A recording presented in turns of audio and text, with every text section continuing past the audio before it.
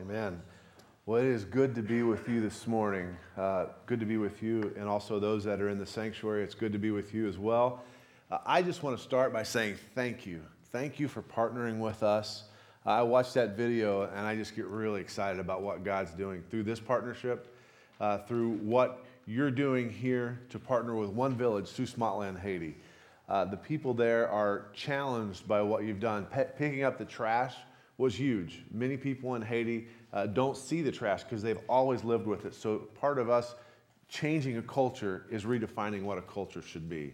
And so for you to go down and serve the people in really one of the most humble forms of picking up trash was huge for the culture. So thank you so much for your partnership. You've been with us at Mission of Hope since 2009. And we're just incredibly blessed to have you as partners. This morning, I want to talk to you about three things. I want to talk to you about the high dive, 100 grand, and a sack lunch. First, the high dive. I don't know if any of you have had the experience of going off of a high dive before, but when I was a young child, every summer my mom would take me to a swimming pool. It was just a few miles from our home, and I would be there and I would hang out in the pool, and I was a lot of people called me big boned as a child. I don't know that really meant that I was really big boned. But I did like food a lot. And so I would go to the pool, and I was a big guy. And so I spent most of my time either in the pool or on the low dive. But I had mastered a way to get the girls to look at me because, again, they didn't just normally look at me. So what I would do is I would go off the low dive, and I had mastered the cannonball. And I could do a mean cannonball that would throw the water over towards the girls, and they'd look at me, and they weren't really happy with me, but at least they looked at me. But I would always admire those guys and girls that could go up to that high dive. And they showed off, let's be honest. They'd go up and they'd do their jumps and they would do all their tricks off there. And I remember the day that I finally thought, you know what, I am going to do this. I'm going for the high dive. Now, if you've ever done this, you know exactly what it feels like. It looks not so high until you walk up those steps. And you're walking up the steps, and it's like every step's going, ooh, higher, higher. And then you get up on the top, and you feel like you're on the top of a skyscraper. You're looking around, and the pool was like this, but now it's like this. And you get out to the edge, and everything inside of me, when I got up there that first time, said, go back. Go back. But, you know, as a kid, that was called the walk of shame. Because if you went back that way, if you were the kid that went down the high dive, that was bad news. So I wasn't going to be that kid. So I remember standing there, wrapping my toes around the end of that diving board, looking down, thinking, I'm surely going to die, but I'm not going down the walk of shame, and jumping. And I remember the air running through my hair, and you could hear the noise of all the other kids, and then it just went silent, whoosh, because you were under the water. And then they come back up. And I remember the first time I came up, I was like, yes, I did it. And that day, I wore that high dive out. Because once I had conquered it, I knew I wasn't going to die. I knew it was fun, and I just kept doing it over and over again. You know, in life, I believe God brings us, each and every one of us, to places in our lives that are like the high dive, where He walks us out in a walk of faith and asks us to take a jump. He asks us to jump for Him in total faith, not in what we feel, but in just taking a leap for Him. I know for my wife and I, that happened to us when we went to Haiti on our first trip in 1997. We went there on a missions trip, like many of you have gone, and we walked in, and this little baby was there. Her name was Gerline, 18 months old, and she was in her mom and dad's living room, sweating profusely. And I'll never forget when we started praying for her and just knew that God wanted us to do something there, and we prayed, and she didn't get any better, and we rushed her to a hospital. And as we got to that hospital, the doors were closed, and we heard, and we looked over, and Gerline was in her father's arms, and she died. We took her back to her house, and they had a funeral for her, but when we got on the plane to go back to Indiana, where we were living at the time, God spoke to us and said, win Haiti for Christ. Jumping point. We reached the end of that high dive when we were looking down. And to be quite honest with you, what I felt was I had a little talk with God, and I said, God, I went to university, studied ministry, and I was on a pretty good trajectory of where I thought I wanted to be. I just bought my first car.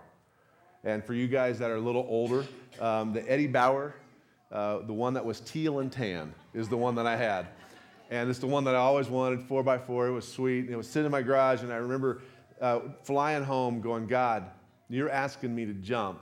That means Haiti doesn't have golf courses, and I like golf. I'm leaving what I thought was my career, and I've got to sell my Eddie Bauer.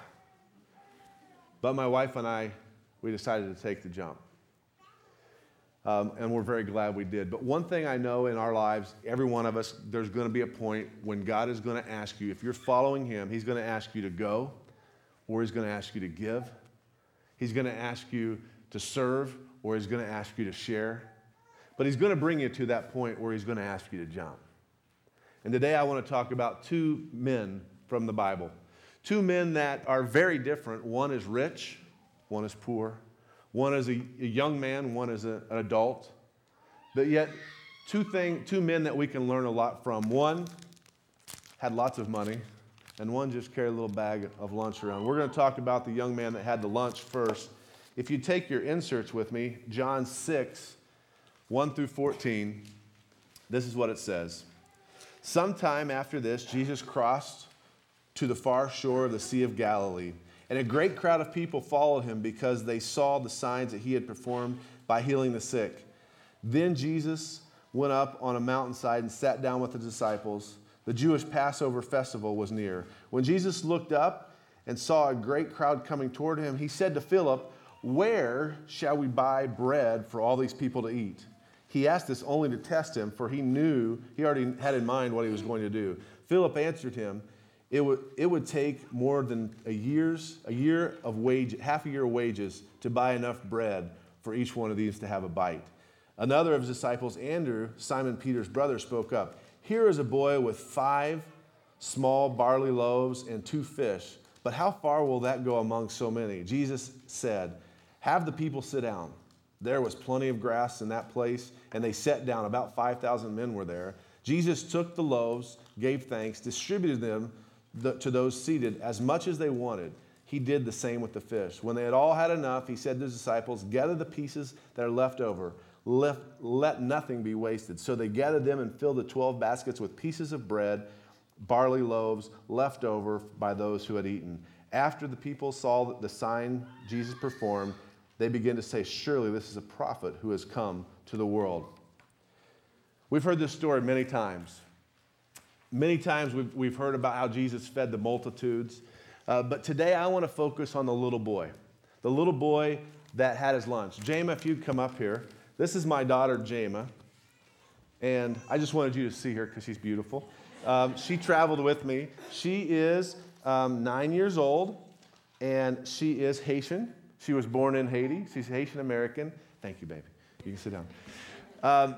And the reason I bring her up is because I picture this young boy about her age. He was getting his lunch ready. And again, as I told you, I was a big bone child. My mom made me lunches when I went to school, and I never shared them. That just didn't happen. I ate them. So this little boy, I can picture him getting ready to go out to follow Jesus that day. And his mom puts some barley loaves of bread and fish in his lunch bag, and he's on his way. Now, we know he was poor because he was eating barley.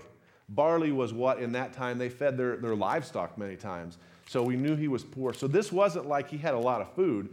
His mom was giving him what she had so he could eat. So if you can imagine, he's walking along, watching Jesus do all these incredible things. And all of a sudden, as his stomach is starting to rumble because he's had a long day and he's thinking, man, my mama's good. She packed me some lunch. One of the disciples looks over and says, hey kid, how about you give me your food? Now again, had it been me, I would have said, hey, listen, that's not happening. This is my sandwich here, and I'm eating it. But this little boy came to a jumping point in his life. It was a point where Jesus asked him, or a disciple asked him, to give him just the loaves of bread and fish. But can you imagine the stories this young boy had as he decided to take that leap and give up the little that he had when he saw Jesus take these 5 loaves and 2 fish and turn into a multitude of feeding and seeing the baskets of food left over. Jesus took such a small thing and he turned that hillside into a seafood buffet where the people were just eating all they wanted to and there was food left over. For years, that young boy, I can see him talking to his grandbabies saying, "You'll never believe this, but when I was a kid your age, I had a little lunch." And Jesus asked for it. And he took that and he made it worth thousands of meals, fed thousands of people, and there was more food left over than I started with. He jumped, and God did miraculous things. I want to contrast his story with the rich young ruler who we heard about earlier. I want to call him, for story's sake, Rich Young. Because Rich Young represented, I believe, a lot of Americans.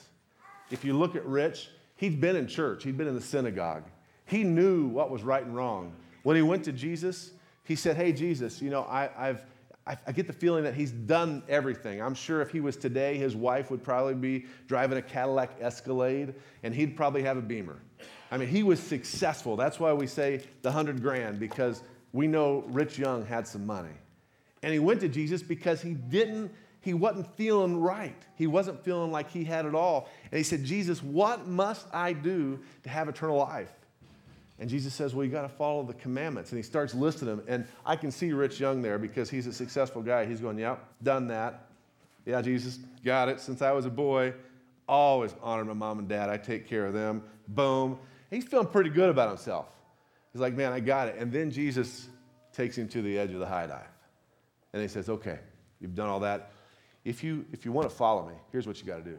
You got to sell everything you have, give it to the poor, and come follow me." The Bible says he left sad. He wasn't willing to take the jump. In our story, he walked the walk of shame. He walked down the high dive. But there's a part of this story that we never look at. It's the what if. And I believe in all of our lives there's what if moments. What if we had taken the jump? What if Rich Young would have said to Jesus, "Jesus, I'll do it. I'll give everything I have away"? What would have happened? What could have happened? How many children could have been fed? How many souls could have been saved by him saying, "Yes, Lord"? Here's the thing that is so dumbfounding about the faith is that I've never seen someone, and maybe you have, but I've never met anyone that said, "I gave too much to God. I gave him too much. I gave him too much of my time. You know, the offering plate went by the other week. I put too much money in." Never heard it. I've heard a lot of people say, "You know, I can't outgive God.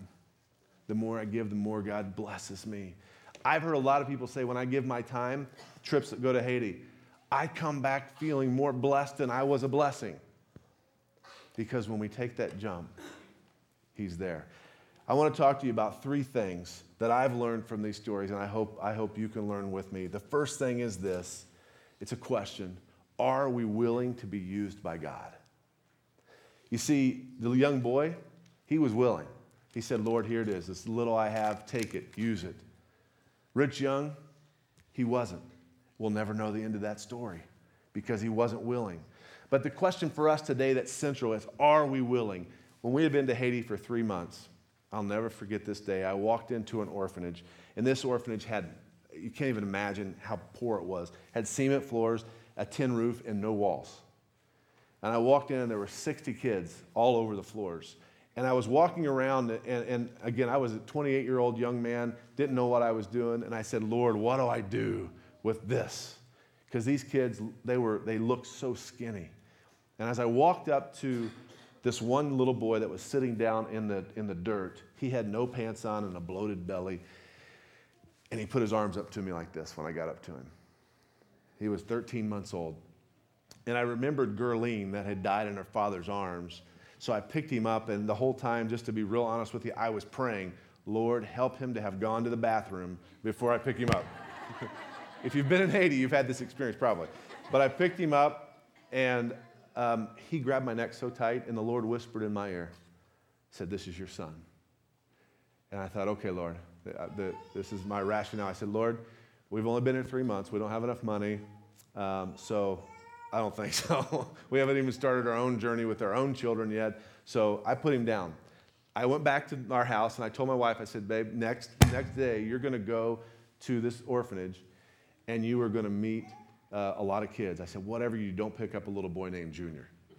She said, okay. Sure enough, the next day she went there. The first kid to put his hand on her leg was this little boy named Junior. He was burning up with a fever. She took him to the nurses. The nurses said, if you don't do something, he's going to die. We were at the jumping point. It made no sense, but I can't imagine today what life would be like without my 15-year-old son, JD. He's a phenomenal young man. I am so thankful that in that moment, my wife was first obedient, which led to me being obedient to what God was saying. There's so many times that it comes down to one simple thing. Are we willing to be obedient to what God's called us to do? The second thing is this. This is big. Obedience supersedes logic when it comes to following God. When I was a young boy and I stepped up on the edge of that diving board and I looked down, everything that was logical in me said, run the other way. That was a small pool. I mean, you see people swimming around. You think about that one kid that went before you that laid it out and did the belly flop. I mean, logic said go the other way.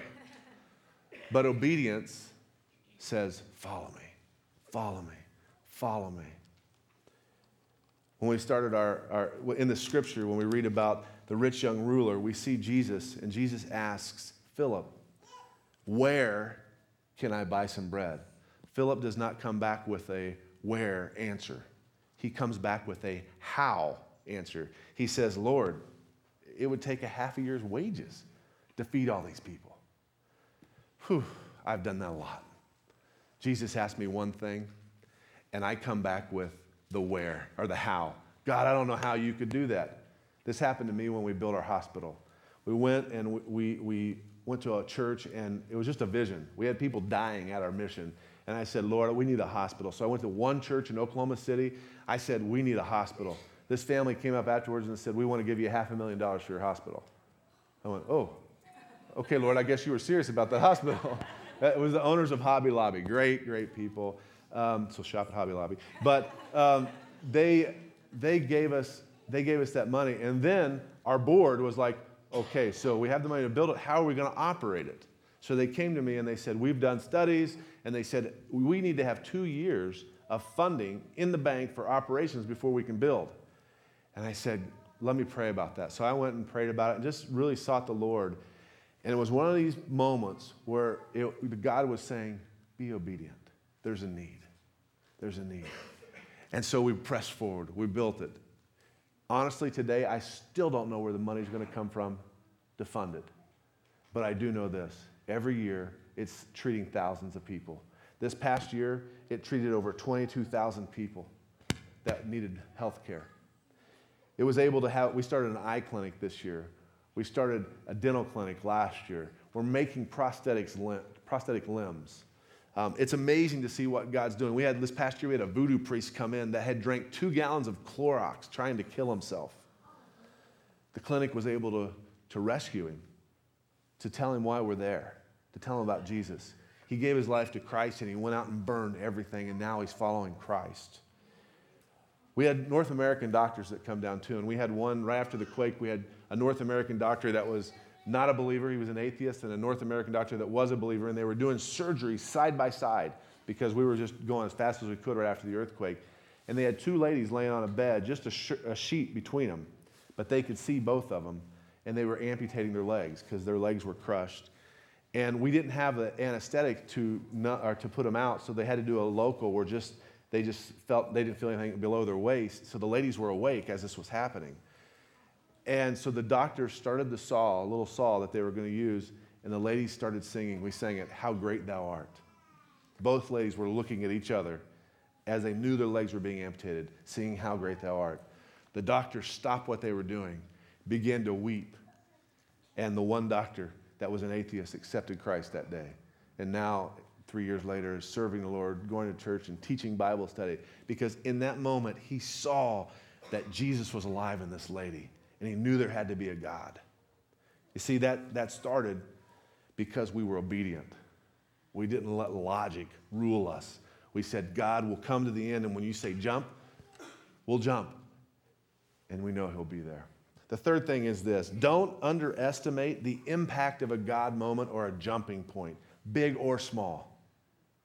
It's easy to do. You see, we could say, well, that kid, he just gave his lunch away. But that simple lunch fed thousands. And today we still talk about it because he gave his lunch away. His simple act of obedience, to not underestimate that small jumping point. I say that to say, my mom, when she was, it was 1972, a pastor came to our church.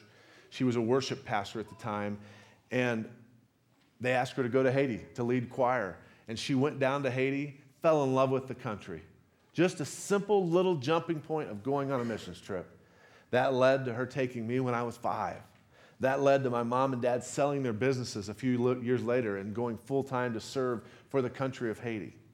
That led to 1989 when they bought a piece of property.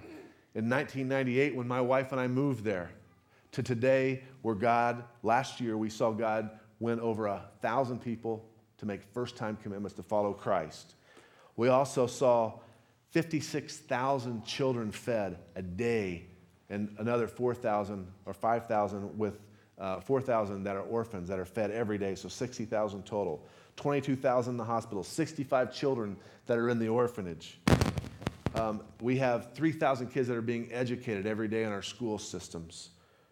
We've built 400 homes now for people that lost homes during the quake. And the list goes on and on and on and on of what God's doing. And it happened because one lady on a Sunday morning in 1972 said, God, I'll take the jump and go to Haiti on a week-long trip. I believe all through here, God's asked us to do things, to go, to give, to serve, and to share. And he's asking us to take the jump, to not try to make sense of it, to just be obedient and say, Lord, I'll do it. And with that, we're going to see God do great things, things that we never thought he could do. You see, my wife and I, when we moved to Haiti, we had no idea what God was up to.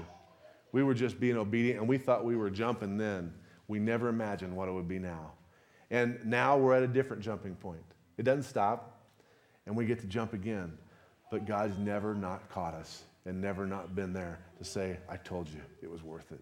So today I challenge you to find your jumping point, whether it be as small as a lunch or as big as the 100 grand, to jump for the kingdom of God, because he'll use you in amazing ways. One way that you could help us is sponsoring a child. That's a small jumping point, but it's $35 a month. All these children that we have profiles for are all from Susmala, the village you're partnering with. So we would love to have you help us with jump and sponsor one of these kids. It'll change their life. This young man is in 5th grade and loves to play soccer.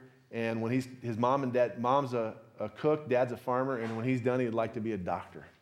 So praise God for him. If you want to sponsor him, we'll have his profile out there. But I just want to say, God's got something up because he made a plan for each one of us. And he brings us to these points when he says, do you trust me enough to jump? And when we jump and we don't walk the other way, God will do amazing things with us. So I'd challenge you today to take that jump. Let's pray. God, thank you for this day. Thank you so much for all that you've done here, Father. Lord, we just give you the glory for this partnership. Lord, a partnership that brings a church here, Lord, to a church in Haiti, to that whole community. Lord, we pray for this community here, God, that you would use the church here to be a lighthouse into the community. That, Lord, we would take those points that you've asked us to jump, and we would jump, Lord, and we would serve you, Lord, knowing that, God, you'll take care of everything that we need. And, Lord, we just also pray for the country of Haiti, that you would continue to work there and that you would use the church here to impact Susmatla and change it for you, Lord. We thank you for this day. We thank you, God, that you're always there. And, Lord, we just ask for your blessing. Amen.